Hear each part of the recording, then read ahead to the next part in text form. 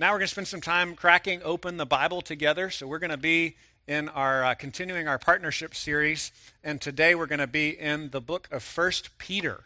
1 Peter chapter 5, and you can find our text in the black Bibles in front of you on page 1016. If you want to open up one of those Bibles, or if you have your own Bible or a device, you can turn to 1 Peter chapter 5. In this partnership series, we've been studying different New Testament passages that describe and teach us what it looks like to be God's people partnering together, cooperating together. The Greek word is koinonia, which is often translated fellowship or partnership or partaking is how the word is used in this text today. Other words we've looked at are membership, we're members one of another. Another kind of cluster of words is being brothers and sisters and family together. So what does it look like for us to be on the same team as God's people in the city at this church? So today we're calling it partners in humility. Two big words that are used a lot in the New Testament that have overlapping meaning are humility and meekness. Humility and meekness. And that is choosing to place yourself under others so that you can serve them for their good and for the glory of God. Humbling yourself. That's what humility means. It doesn't just mean feeling terrible. It means actually placing yourself lower than someone else so you can serve them. A great picture of this in the New Testament is Jesus stooping to wash his disciples' feet. And even more than that, Jesus ultimately dying on the cross for our sins. And so he gives us a model to follow, not only a model, but he gives us the power to do that with. One of my favorite movies of the last few years was the Superman movie, Man of Steel. I grew up reading comic books, so I'm a comic book guy. I love all the superhero movies. There's one particular scene in the Man of Steel movie where you can actually see, kind of have a sympathetic view of young Clark Kent, right? Because one of the problems with the Superman character is he's just too powerful, right? Kind of takes away the drama if nothing can ever hurt you, right? And so in this movie, you see him being bullied, and you see kind of the emotional strain he goes through because he's got boys picking on him, and he knows if he fights back, he will kill them, right? And so as a 12-year-old boy, he's taught by his father to restrain, to humble himself, to be meek. The Bible word for meekness is literally power under control. And so it's a really gripping scene. Boys are yelling at him, "Why don't you fight, Kent? Is that all you've got? Why don't you get up and fight us?" Finally, they walk away, and when another friend comes and extends a hand to lift Clark Kent up off the ground, Clark stands up, and he'd been leaning against a fence post, and you see when he stands up that he had crumpled the steel fence post with his hand. And so it's this like dramatic picture of that's the strength he had that he was restraining, right? And as Christians, this might seem like a big jump, but as Christians, we are sons and daughters of the King of the universe. We have everything in Christ, and we're told in that power and in that strength to submit and humble ourselves, to restrain our strength and our power so that we can serve others in love. Not to take vengeance on others, but to serve others in love as Christ did for us. So let's look at this here in 1 Peter. 1 Peter 5, we'll read verses 1 through 11. Verses 1 through 11.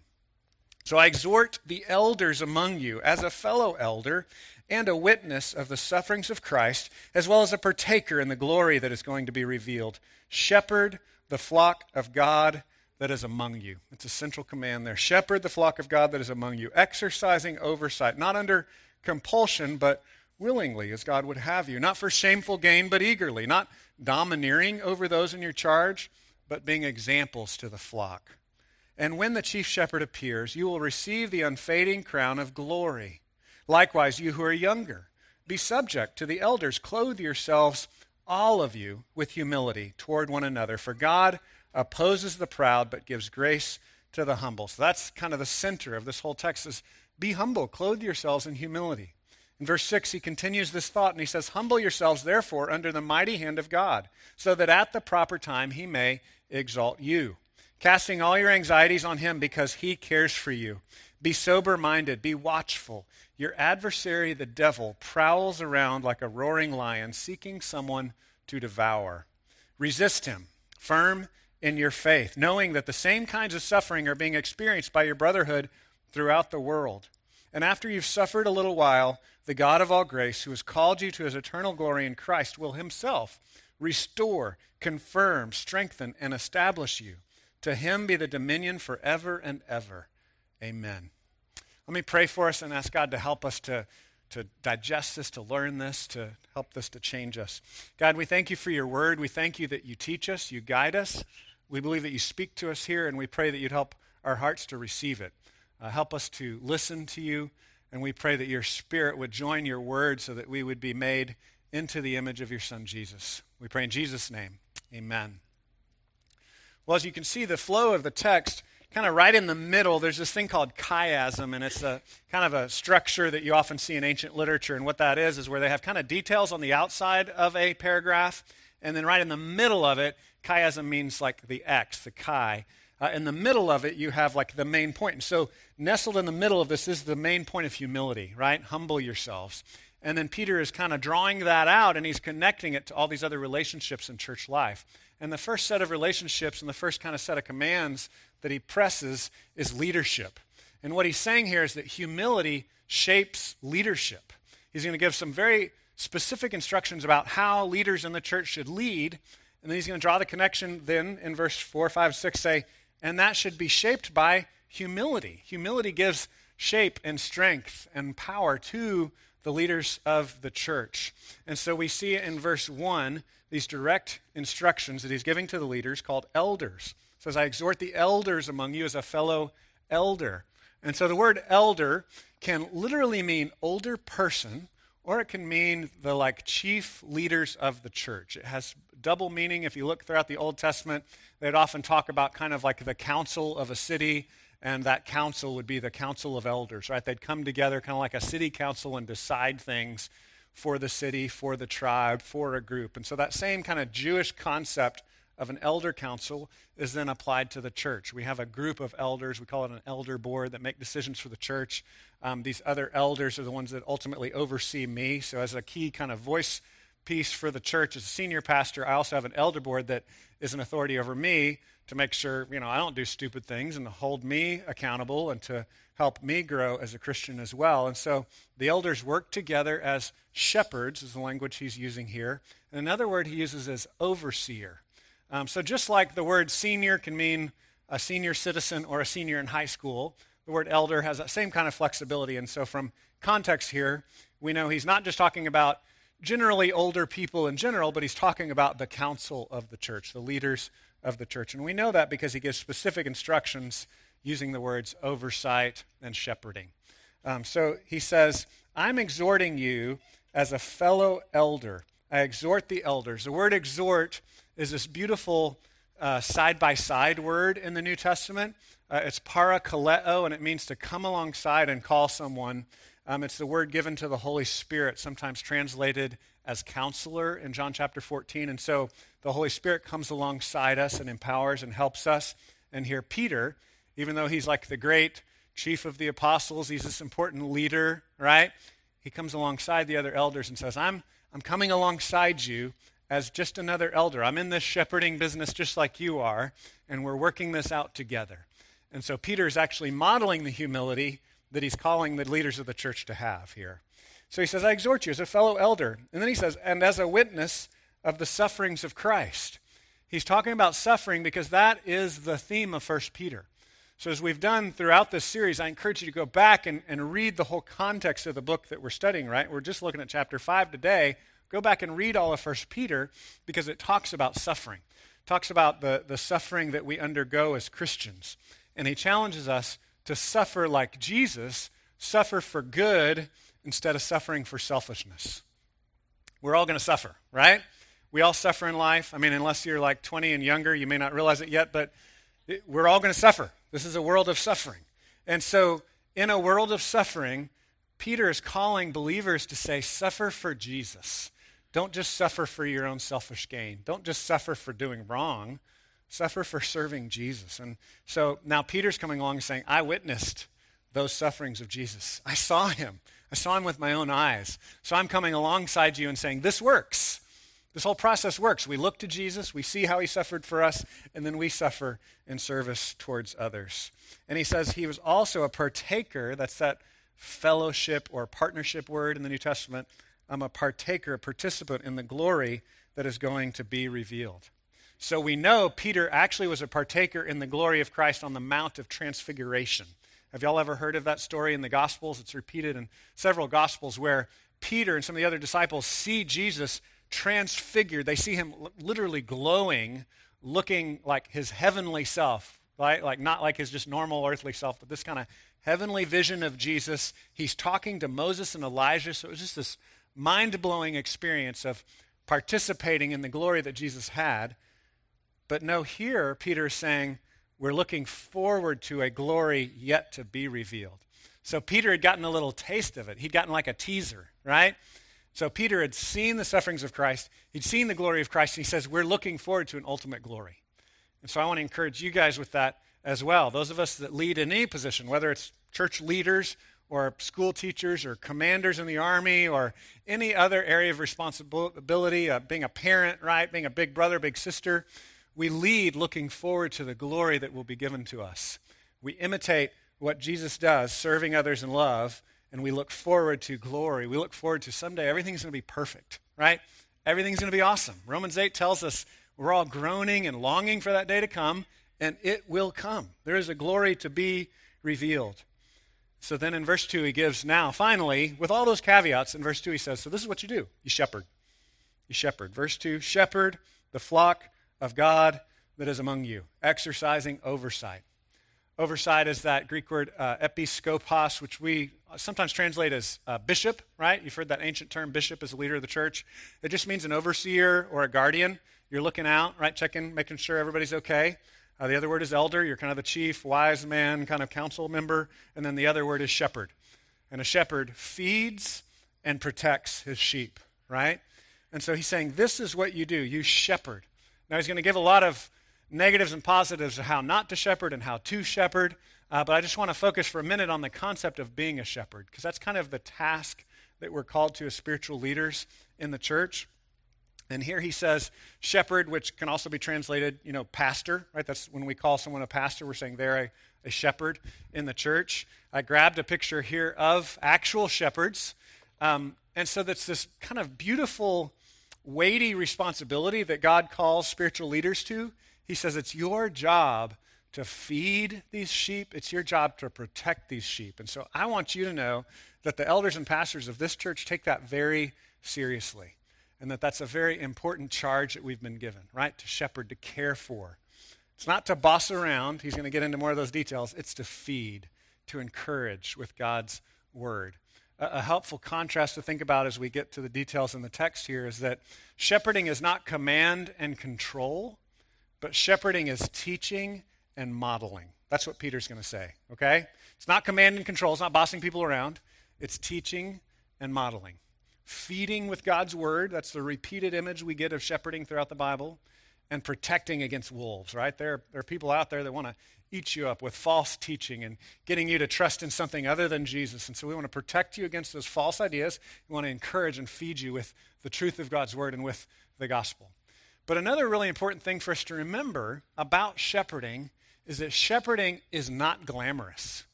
It's actually a very humble role, right? How many of you have actually cared for animals growing up? Any of you have a farm? A lot of you have done that, right? Like when you're caring for an animal, do you have this kind of self-important, I'm awesome feeling? Or do you sometimes feel like, wow, this is really humble, Like I'm cleaning up this animal's mess. It's not the most glamorous thing in the world. We have dogs that we take care of, and I just never feel glamorous when I'm taking care of my dogs. I feel humble when I take care of my animals, right? And I would assume that a shepherd would feel that as well. So there's, what I want to show you is there's this weight. This is an important task, right? It's very important. We have a humility and a prayer about it because we want to feed you well in God's word. But also recognize that what God calls leaders to is not something glamorous, right? It's hard work. It's gritty work. Throughout history, no one ever saw shepherds as glamorous celebrities, right? That's never been the view of shepherds. And so as we see his instructions, I think we'll see that tension where he's saying this is a very important responsibility, but it's not glamorous. Don't go into this for the rewards of glamour and acclaim. Go into this because you want to serve your chief shepherd. So let's see how that unfolds here in the next verse. The next verse says it this way. So you're shepherding, exercising oversight, not under compulsion. So what that means is you're not compelled, you're not forced to do it. don't do it because you have to. This is a really good leadership lesson for church leaders, for pastors, for elders, but it's also, again, these apply to all leadership things that we do, right? If you're a teacher, if you're a mom or a dad, if you're a commander of soldiers, if you're in any way leading other people, if you have any kind of responsibility over other people, don't do it because you have to. Do it because you see it as a stewardship, a grace that God has given you. You have been given a stewardship, an opportunity to care for another human being. So see that as a beautiful opportunity, not like, I'm doing this because I have to, right? And that's what he's saying here about shepherds, not under compulsion, but willingly, as God would have you. And then he goes on and says, not for shameful gain, but eagerly. You don't do it for the money. You don't do it for the rewards, for the accolades. Now, throughout the scriptures are clear. It's okay to reward a teacher or to pay a leader, right? And we do that sometimes. About half of our leadership team is paid, and about half of our leadership team is not paid. A lot of our elders, specifically on the elder board, are doing it as volunteers. So we praise them and thank them for that. I get to be paid. I thank you for that. I love getting to feed my family and have a house and stuff like that. I appreciate that. And I also want to just say as an aside, a few weeks ago we had, what's it called? Pastor Appreciation Sunday. I don't listen to K-Love, so I didn't know it was happening, right? And I showed up, and just so you know, that was one of the most discouraging weeks I've had in years. Like just kind of only Jesus kept me going that week, right? And I came in, and then people gave me little cards and gifts and appreciated me. I was like, wow, this is so awesome. And so those things can be really encouraging. So I would say on the flip side, right, if you are a student, encourage your teacher. If you are a child, encourage your parents. If you're a soldier, encourage your leaders, right? So it's good to encourage people. But here he's saying, but to the leader, don't do it just for the encouragement, right? Don't do it just for money. Don't do it because you have to. Do it because Jesus served you first. And that's the call that he's making on us. Again, he's speaking directly to church leaders here, but he's speaking to all of us. We all have opportunities to lead other people. We all have opportunities to be an uncle and aunt in the body of Christ, to have some kind of influence over someone. You do that because that's a stewardship and a grace that God has given you. He says, do it eagerly, not domineering and controlling those in your charge, but being examples to the flock. So there again, just to summarize, I would say it's not command and control, not domineering, but it's teaching and it's modeling. That's what we should be doing. Spiritual leadership, one of the things that we have to work on as spiritual leaders is separating out what the Bible says and then our own experience and wisdom, right? I have all kinds of wisdom on things. I'd be glad to tell you how to do everything in your life, right? But there's kind of a line I have to be careful not to cross and not say, I know how you should do everything in your life, right? There are things that are just set, right? Like if you're thinking about murdering someone, I can say, no, it says not to do that, right? That's clear. I can stand on it. The Bible says no. If you're thinking about leaving your spouse, no, don't leave your spouse. If you're thinking about lying or cheating or stealing, I can say no. The Bible's clear about that, right? If you're thinking about hating someone instead of loving someone, I can say no. The Bible calls you to love and to forgive. So there are clear things that I can call you to from the Scriptures. And then there are all kinds of things that people ask me, like, what should I do for a living, and who should I marry, and how should I live my life? And I have to be careful as a leader to say, well, here's my input, but I can't really answer that for you, right? And so that's an important thing to remember as spiritual leaders in any capacity. We have to always kind of separate that out. This is for sure, and then this is my opinion. And those are two different things. And that's a part of humble leadership, not domineering, not controlling, but being an example to the flock. And so again, another mark of humble leadership, spiritual leadership. And he says, and when the chief shepherd appears, you will receive the unfading crown of glory. So again, that's the future we look forward to of rewards, of heavenly rewards, of Jesus saying, thank you for serving me, right? Thank you for doing what I called you to do. Thank you for making the most of the opportunities that I gave you. And that's my prayer for us as a body, that we would be those kinds of people, where God would put people in front of us and we take those opportunities to serve them, to give them hope, to encourage them, to help them, using our gifts in whatever particular ways that God has wired us, looking forward to not the reward that we'll get this week or next week or in a month, but looking to the ultimate reward of seeing Jesus face to face, of that well done. Well done, my good and faithful servant. That's what we look forward to. And then he extends it again here to everybody. I've already been kind of extending it, but in the text here he extends it, right? In verse 5, he says, likewise, you who are younger, be subject to the elders. Clothe yourselves, here it is, all of you. So now this is not just for elders and leaders, it's also for the younger, and this is really for everybody, for all people in the church. Clothe yourselves, all of you, with humility toward one another, for God opposes the proud, but gives grace to the humble. So do you want the God of the universe to oppose you? Well, then bow up and be proud. If you want grace from the God of the universe, then humble yourself. There's some debate over exactly what Peter is saying here. We know, of course, the main idea is to be humble, but some debate over the interplay between younger and older and what he's saying there. The way I understand this is he's kind of calling out the younger men specifically, right? And what he's doing is saying, elders, leaders of the church, lead this way, lead in humility. And then he says, you young men especially, you're going to have a hard time being humble. And then he says, all of you, everybody needs to be humble. But he calls out the young men. And so I just want to call you out for a minute and just say, hey, I recognize how strong you are. As a 45-year-old, I recognize it more and more every day, right? Like I'm just getting weaker by the second,